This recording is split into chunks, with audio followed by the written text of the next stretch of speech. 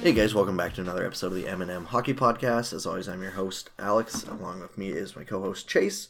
Today we got some news to break down, and then we are going to do our awards. Since next week we will be getting right into the playoffs, we figured that with only about 4 games left, the awards probably won't change too much in terms of the ones we have to decide anyways. So we will look at that. But first, we wanted to get to a contract. Let's start with the easier one. I don't think there's going to be a ton to say about this, but let's start with Zdeno Chara. So he signed a 1-year extension at, I think he's 42 years old. It is a cap hit of $2 million with possible $1.75 million performance bonuses. One of those bonuses is if he plays 10 games, he gets $1.25 million. It's pretty easy to expect that he will play 10 games over the course of the season. And the other one is a $250K bonus for qualifying for the playoffs, and then another $250K if they win the cup. So I would say realistically, you could probably expect this to be a $3.5 million contract. That sounds right. How do you feel about this? Good for Chara. He just kind of keeps chugging along and defying the age curve. I would agree. Again, it's low risk if he does completely fall off a cliff to the point where he's not an NHLer anymore. It's not like you're signed to 3 more years or anything like that, and I'm imagining this is just what they'll do until Chara decides he doesn't actually want to play anymore.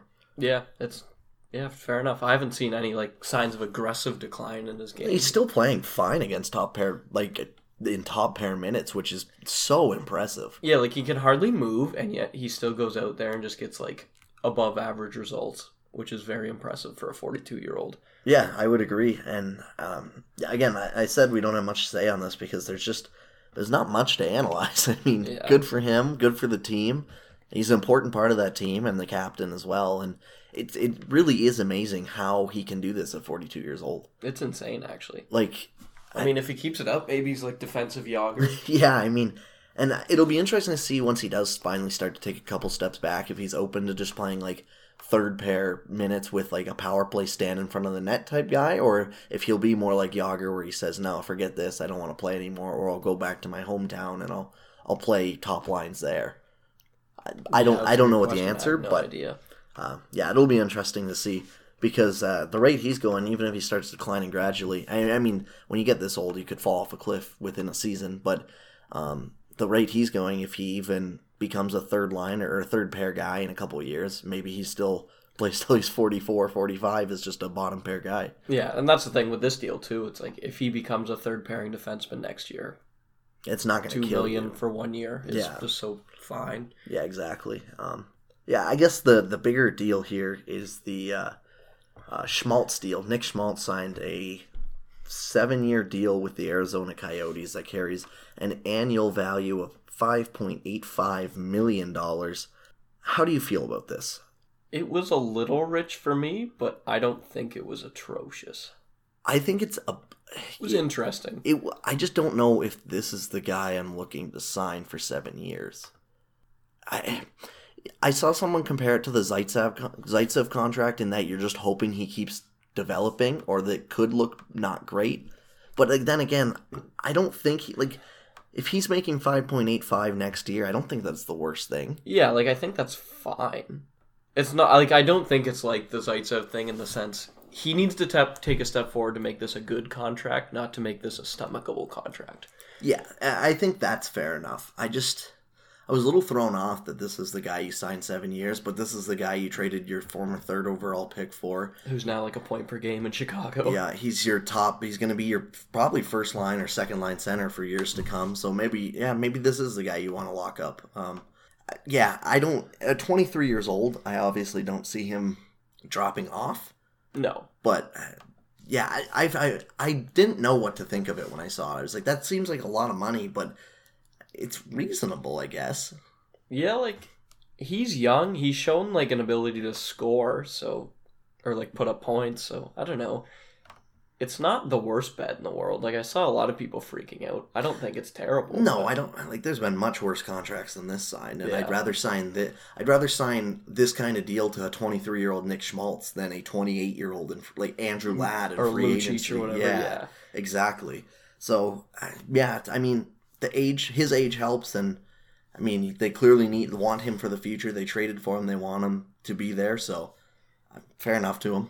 Yeah, I have some of his closest comparables is Ryan Strome, Sod, Schwartz, Kyle Connor, and then Sagan and Burakovsky. So, like, I don't know. It's kind of hit and miss there. Yeah. Nothing terrible, There's though. a couple real good players and just a couple fine players. Yeah. And, I mean, I think Sod has hit 20 goals again this year. Yeah, Sod's a good player. Yeah. But, yeah, so the odds of him being a star are probably pretty low, but... I mean, I don't think Arizona views him as a star either, which is fine. No. So, and you don't need to be a star to justify a $5.8 million cap hit. So no, it's not fine. at all. I mean, that's very reasonable.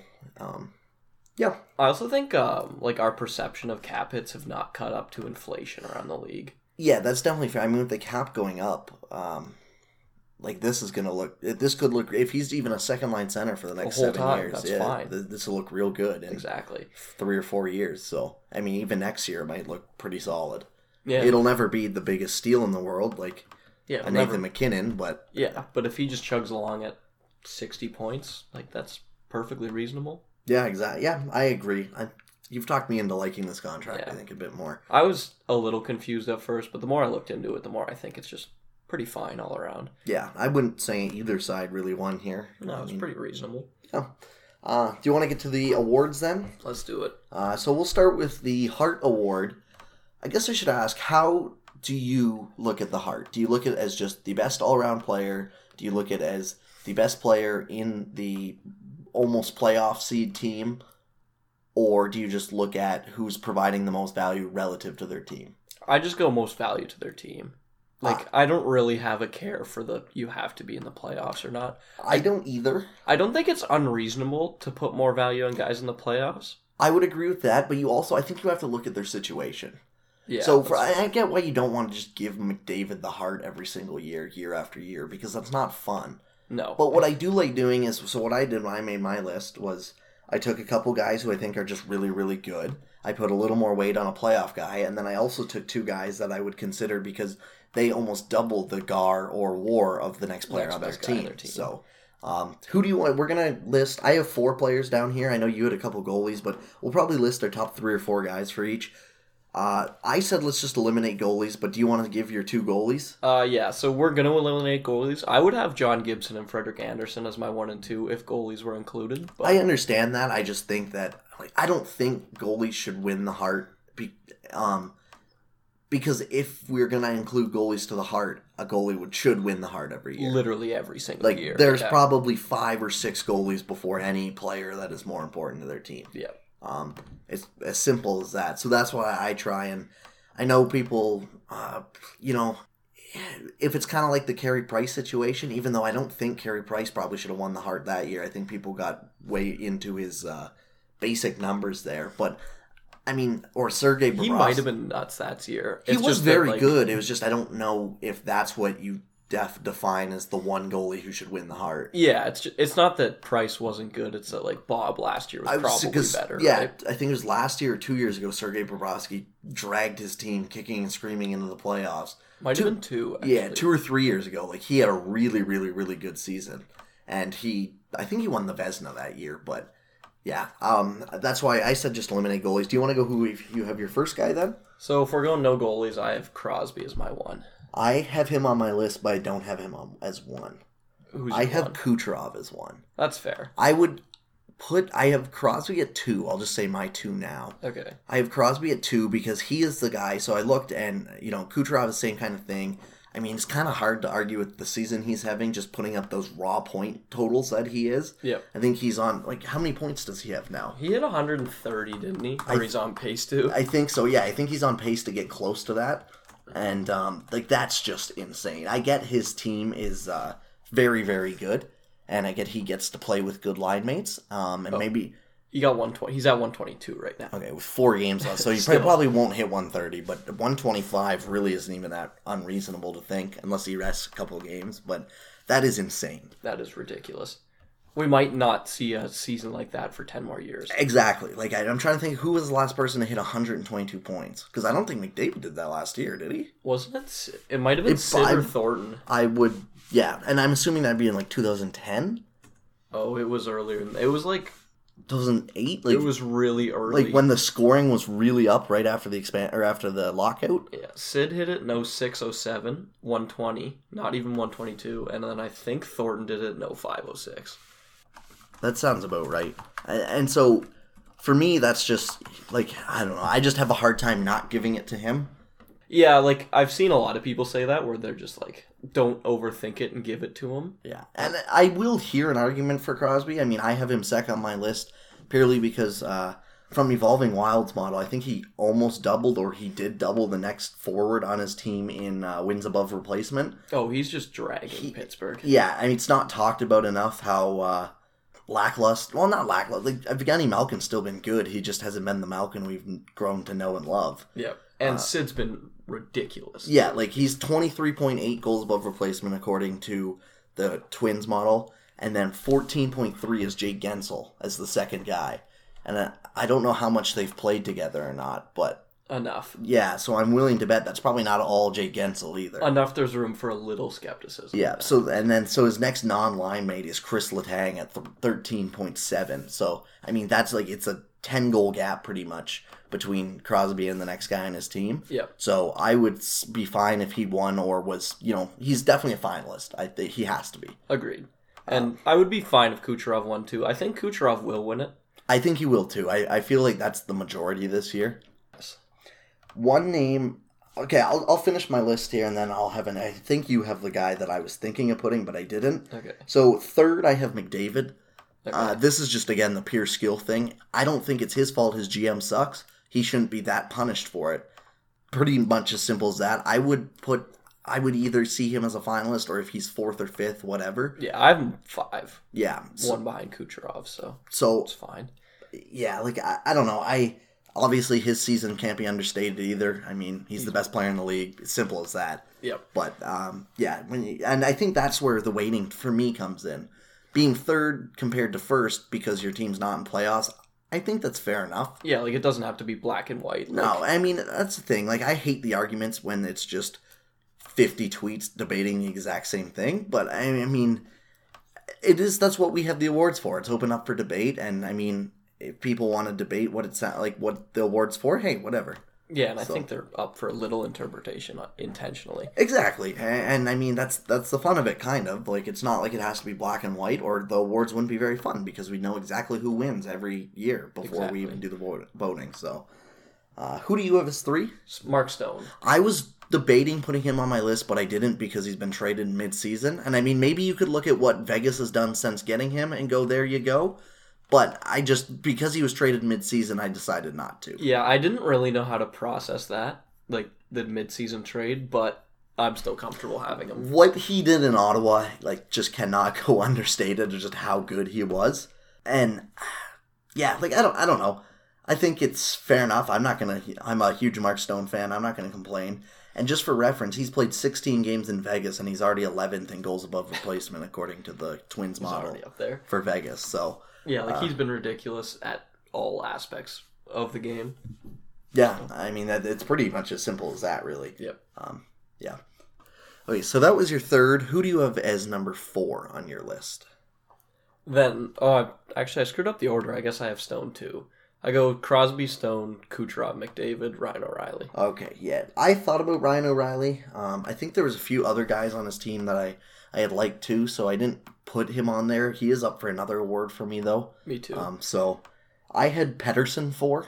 Ooh, and this is another one where it was just kind of a guy dragging his team even to relevance for most of the year. The Canucks were legitimately in a playoff picture in February and March, which is way later than I thought they would be. Yeah, and most of that was to Pettersson. As soon as he went down, shocker, they didn't do so great. So yeah, I like that pick, actually. Yeah, so I don't think he'll be a finalist, but I figured I'd give him an honorable mention as the 4 on my list.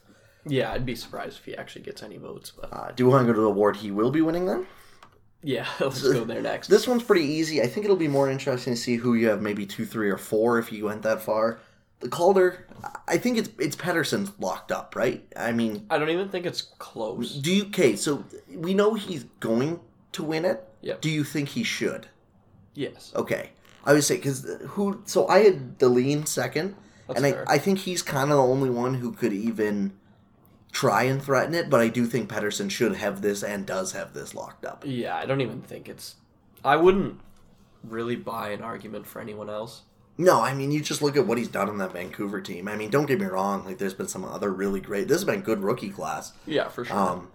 I would put... Better than it looked like it would be. Yeah, for sure. And I mean, I know Pettersson's not from this draft, but I mean, Dahlin has really surprised, and Tkachuk has been solid. I have another guy on my list yet.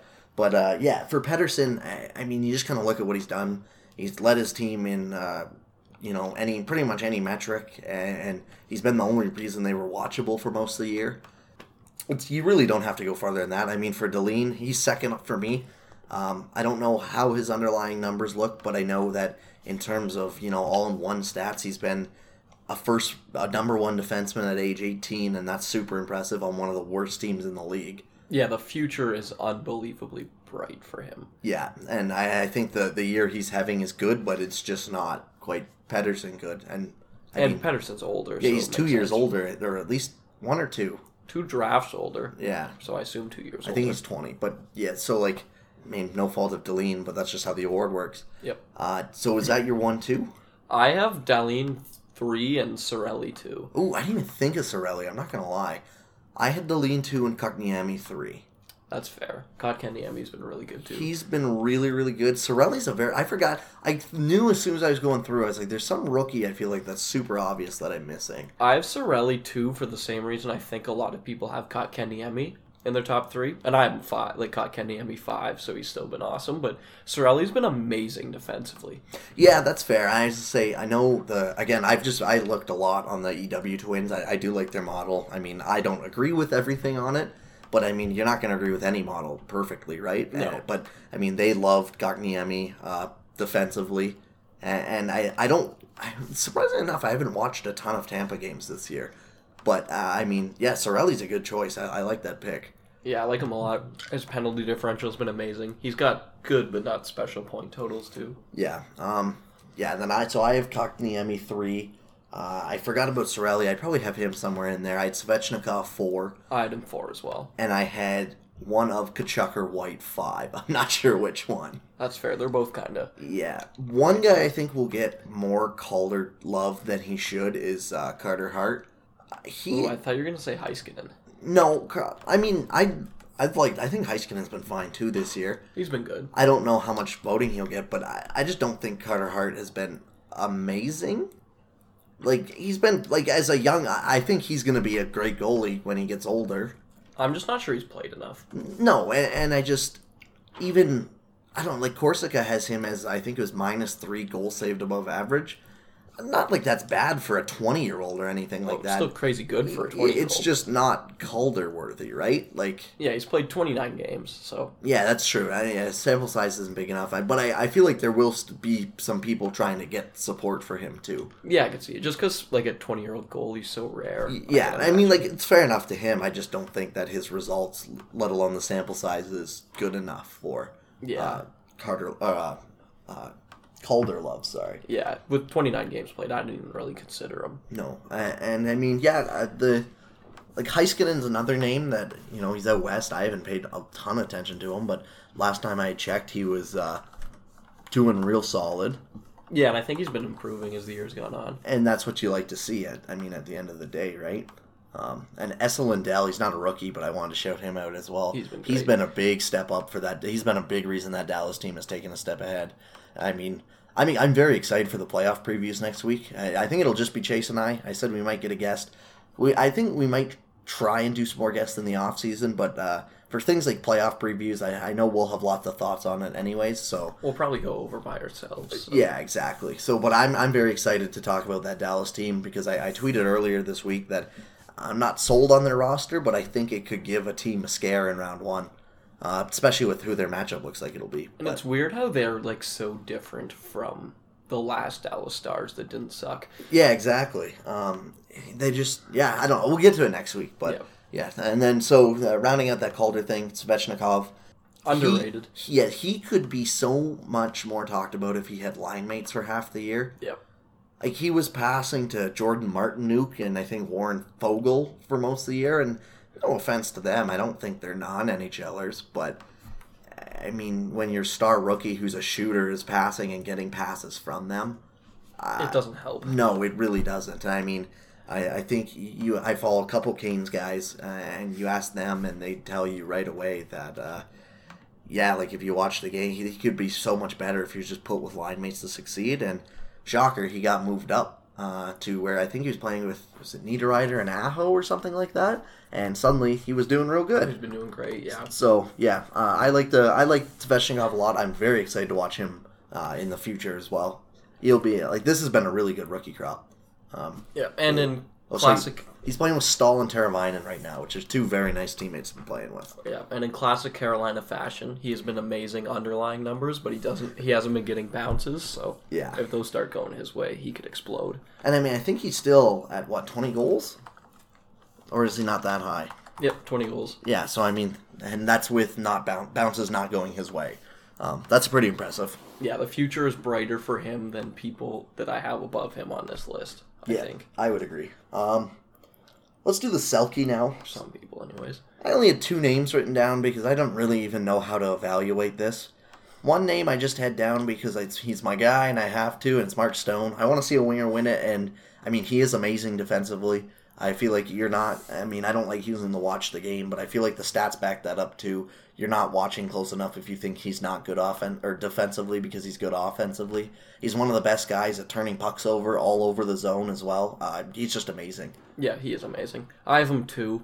I had Ryan O'Reilly 2. Yeah, so we flipped it then. Okay, yeah, I'd say he's been great again this year too.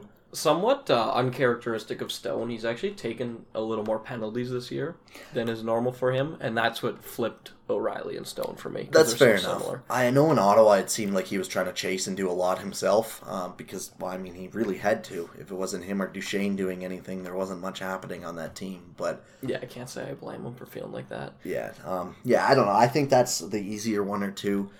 I know Crosby had talked about getting some Selke love. Do you think he's in their range? Or, like, who do you have 3 if you had to choose a 3? I have 3 Marcus Foligno, See, I which think... might not go over well, but Well, I think so. Is they're gonna get shouted out a lot here. The Evolving Wild Twins released their defensive, who they thought should be the Selke finalists, and they had Foligno, who was someone else in Kotkaniemi, and everyone just lost it on them. And I mean, I think it was Kerfoot. yeah, it was Kerfoot, that's for sure. I don't know, like.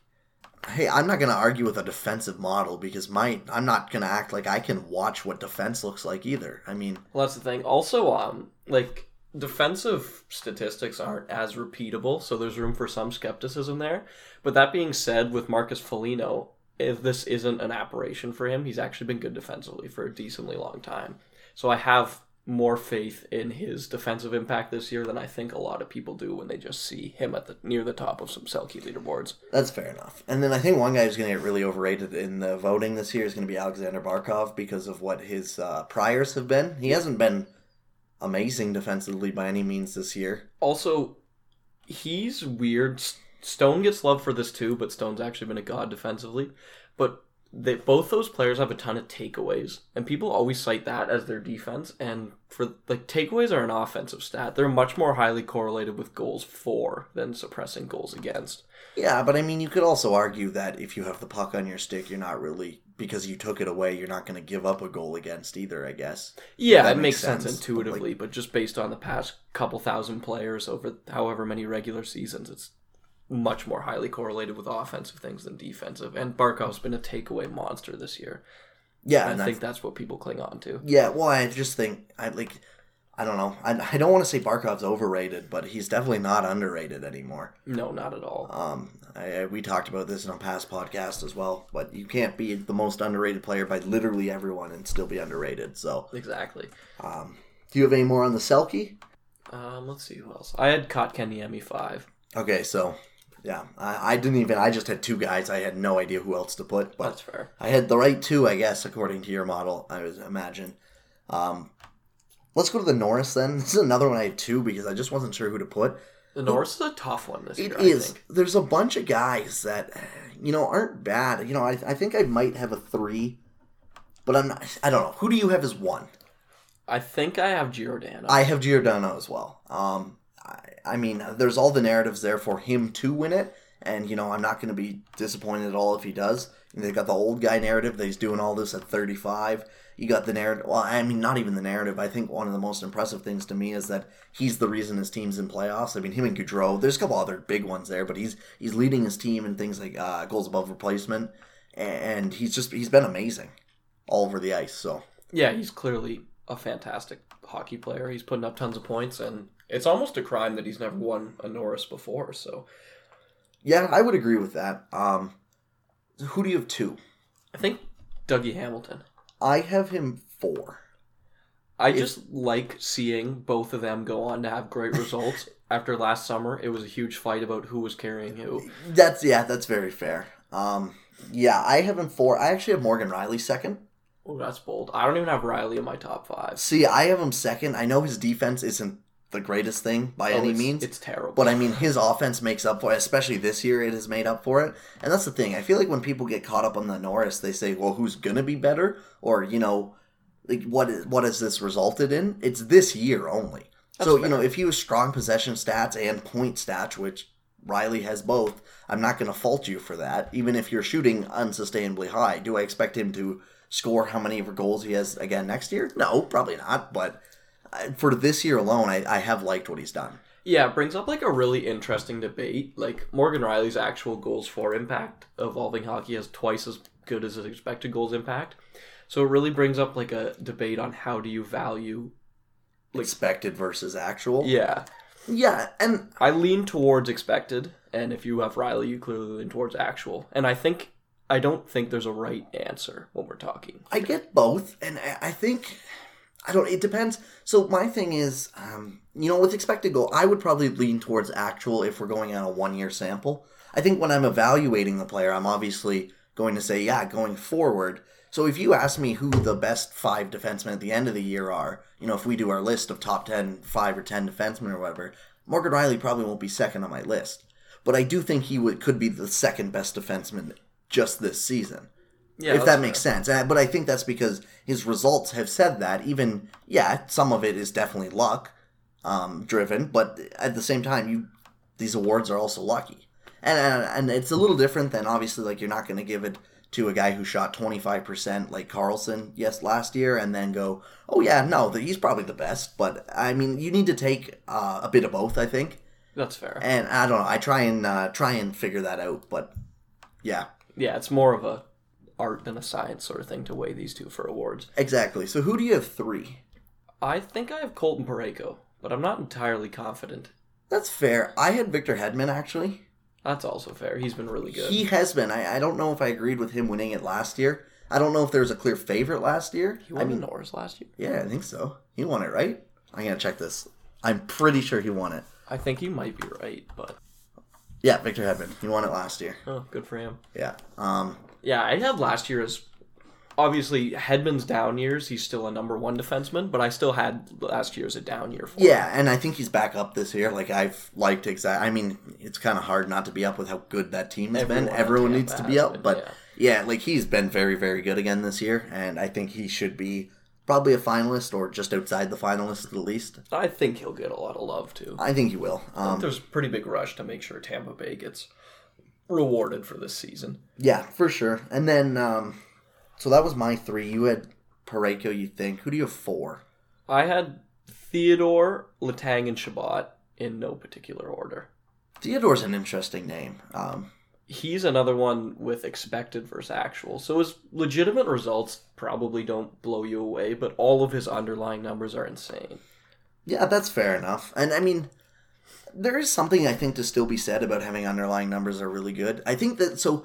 I don't, like, personally, when I try and look at it, like, when you want to look at expected goals, that's fine. But then when I'm looking at driving play and stuff, that's when I shift to Corsi a little bit more, because you want to see, are they doing this where they're actually keeping the puck out of their own end just as much as well? And I think that's kind of where I look as well. So, when Theodore's really good in that, I mean, I'm not going to fault him in that at all. Yeah, and just back to the expected versus actual, or just another point on it, I think I have more faith in expected results for defensemen. How so? I just think there's less defensemen. So, like, there's some guys like Patrick Laine when he's on the ice, his goals for is always going to outperform his expected goals for. I just think there's more forwards can do to influence it. Yeah, that's fair. Like, I mean, there's only so many shots a defenseman can take that'll actually, like, go in. Exactly. Right? Yeah, I would agree with that. Yeah, Thomas Chabot and Chris Letang. It's too bad Chabot didn't play the full year. Yeah, I would agree. I was going to have Chabot maybe as my fifth, but I didn't want to seem like a homer. And he's a very interesting case of, I mean, kind of like Morgan Rielly, too.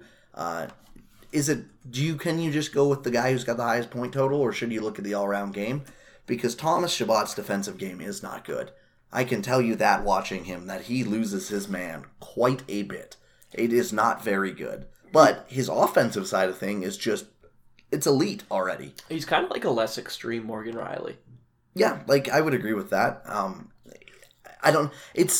No one wants to talk about it in Ottawa, and I don't blame them. Like, with how bad the year has been, you just don't really want to point it out. But at the same time, it is something he will need to work on. But if he can improve his defensive game to where he's even average in it, I think he'll be a Norris finalist for years to come. Oh, if he could be average defensively, he could be like a perennial Norris contender. I would agree with that. I mean, he is so good offensively, and yeah, he just, and I have full faith that he will improve defensively. He's a 20-year-old or 21-year-old playing in the NHL as a defenseman. You'll improve. You're going to improve how you play defense when you get older. I mean, most guys do, and I trust that he will. And he's on a team that sucks defensively. Yeah, that definitely doesn't help. I mean, when you're playing with, I think he was playing with guys like Cody Ceci and Mark Borwecki. I mean, he's been strapped to Dylan DeMello for a bunch too, which has been, I think, his best possible partner for him. But which probably tells you everything you need to know about the Ottawa Senators exactly. Chabot situation. Chris Letang, I got into an argument on Twitter probably a week ago, and I think Chris Letang kind of influences it well. It was the Erik Karlsson argument about how many games do you need to play to consider for the Norris.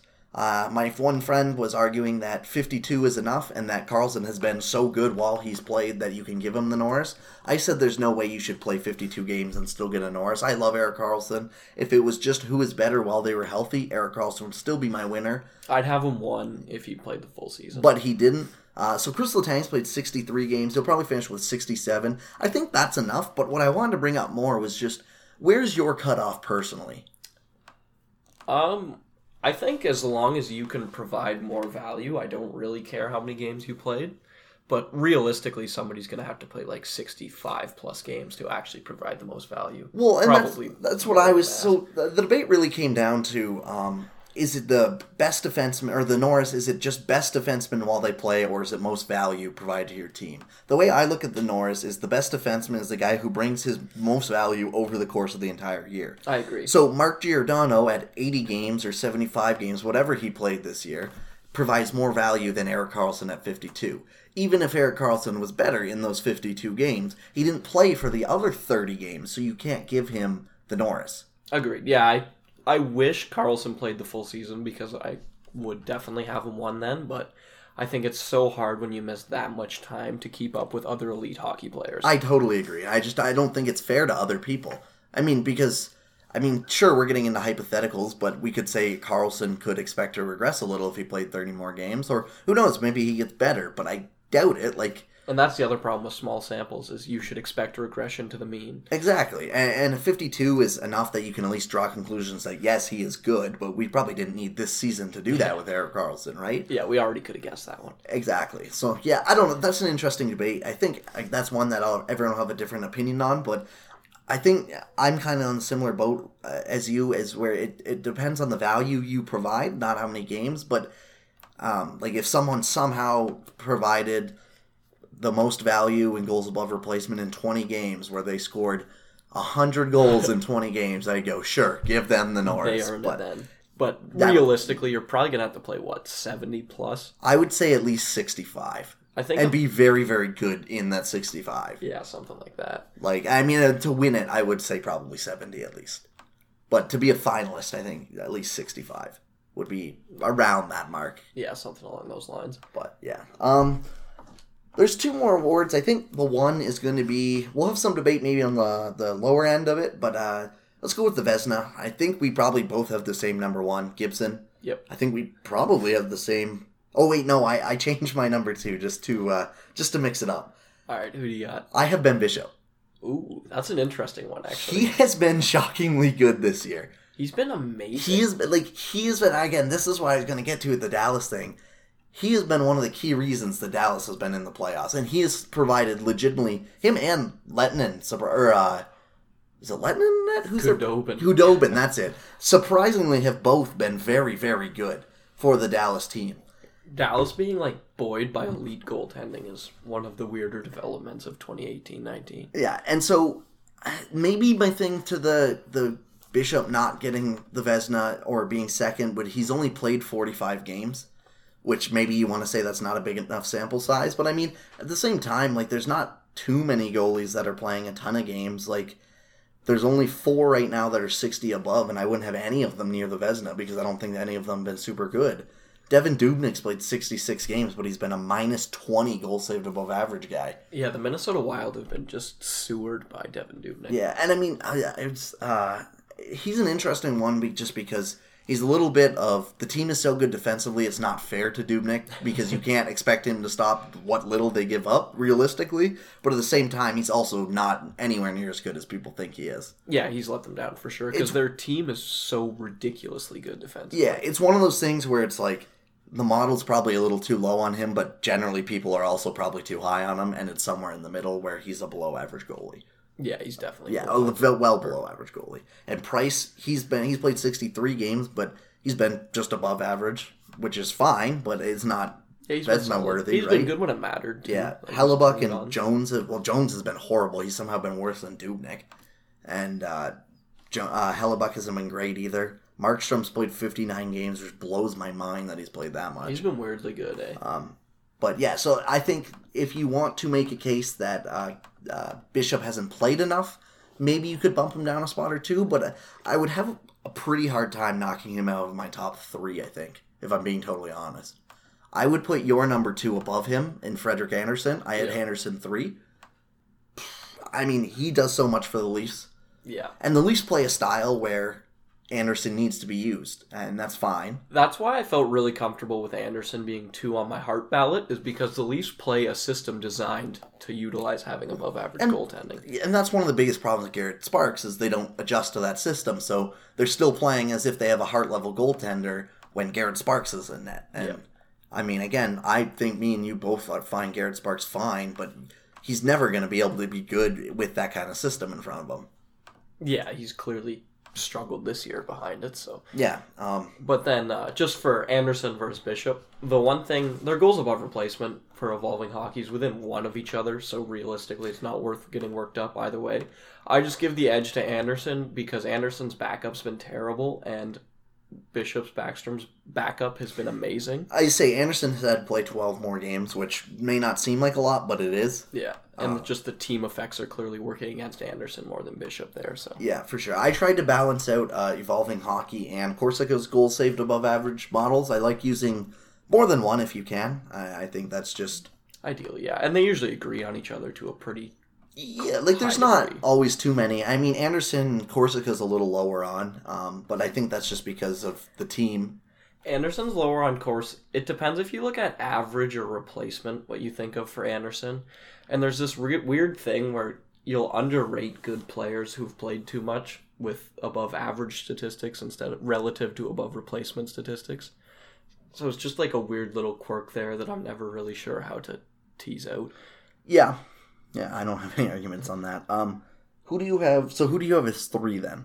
Vasilevsky. I have him as 4. I have Bishop 4. Yeah. Vasilevsky's been good. I mean, he started off rough. For some reason, I thought in the first couple months he struggled, but he really turned it on since then. And again, he's with the Evolving Twins model. He's 6th, and in Corsica, I think he's a little lower than that. Corsica has not liked his Vasilevsky much at all this year.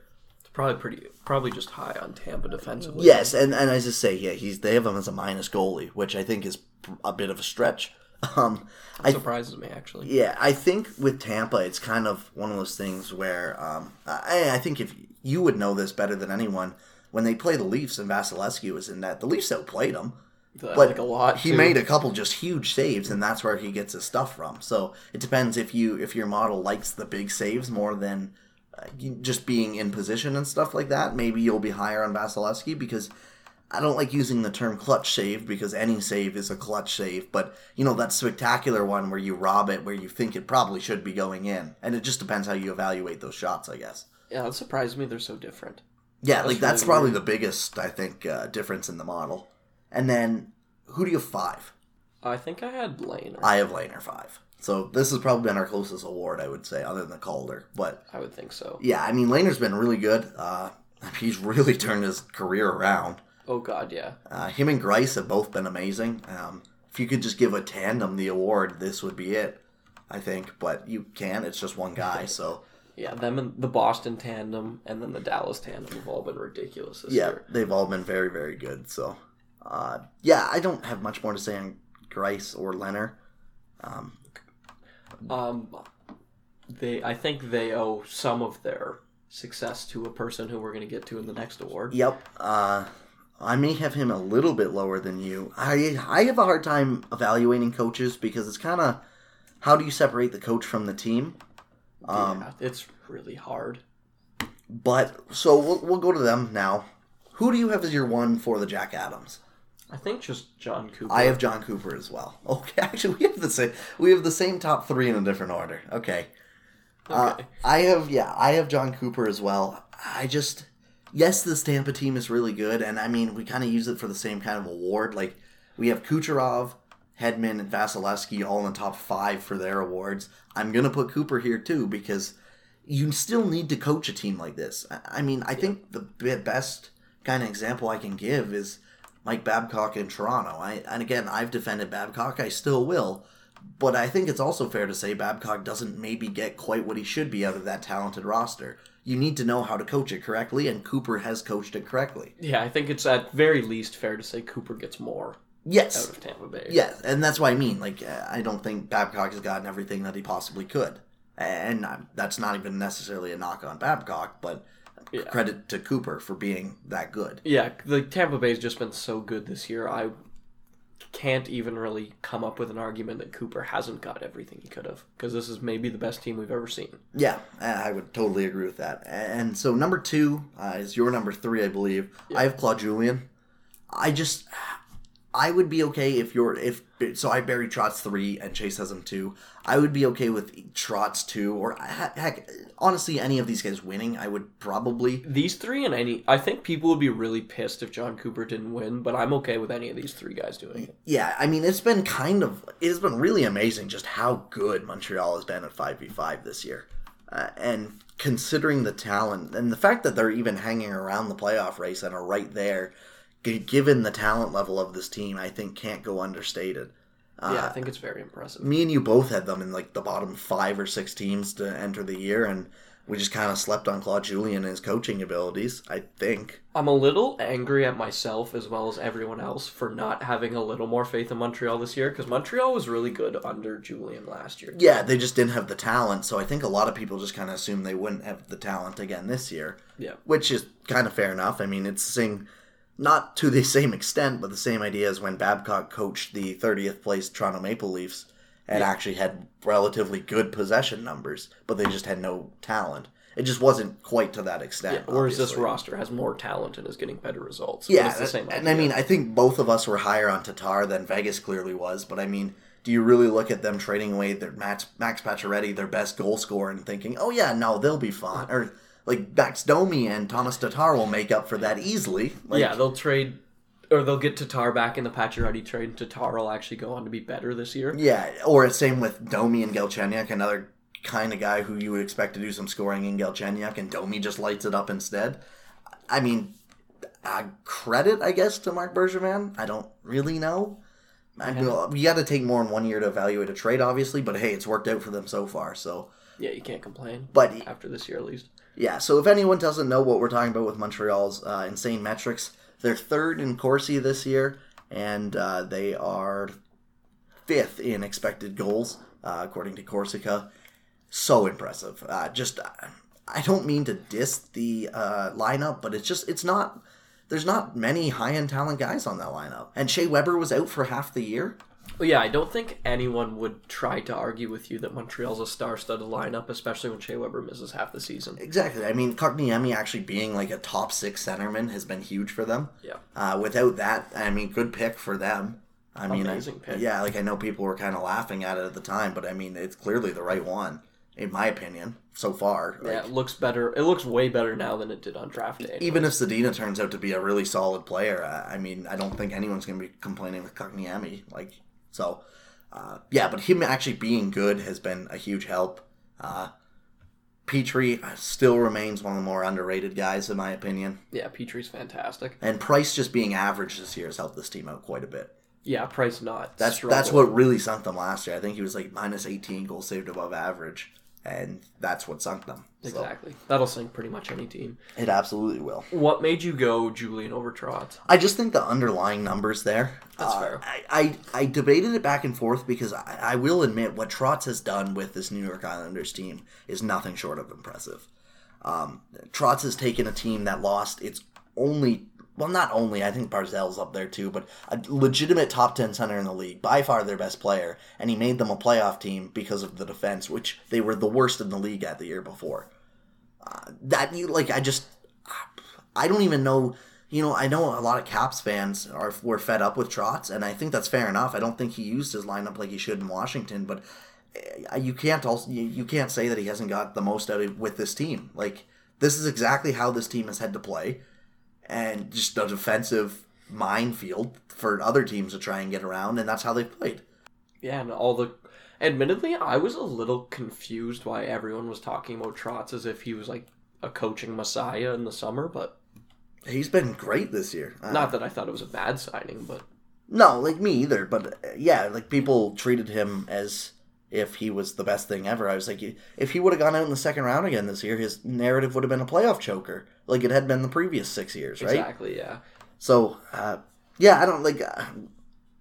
again, either 3 of those guys winning, like if Trotz wins, I'm not going to complain about it. I know we call this award the PDO award a bit, and I think if Trotz wins, it would be a little bit as well, but at the same time, as we mentioned, I think that his system has also helped his goaltenders out. And for sure vice versa, but I mean, when you look at his goaltenders, and Robin Lehner looked like he may be on his way out of the league in a year or two, and he came in here and he's now a top 5 goaltender, or the 5th best in my opinion for this season. And Greiss was terrible last year. Yeah, Greiss couldn't stop anything either, and then he's come in and played amazing this year as well. So again, I think, yes, it would be a bit of a PDO award, but at the same time, I find it hard to say he hasn't earned it. I completely agree with that, yeah. Do you have... you wrote down 2 more. I agree with both of them. I think Tocchet is 4, right? Yeah. I would, just because what he's gotten out of that team. Half their starters have been injured for the entire year. They missed Antti Ranta since like game 30, and they're still on the cusp of a playoff spot. Yeah, the fact that they're still hanging around the playoff picture is insane. It's awesome for them. Yeah, and I mean, they had their first sellout, I think, all year last night. They had 17,000, which is really good to see. If you just go and look at the man injuries lost, like it was insane. I think Stefan missed a bit of the year. Galchenyuk missed the first half of the year. We were talking about Schmaltz. He's out right now. Yep, Schmaltz has been out for a couple weeks. They had a couple defensemen out for a little while as well. Like they had I think 2 top 4 defensemen, their starting goalie, and 3 top 9 forwards out at the same time.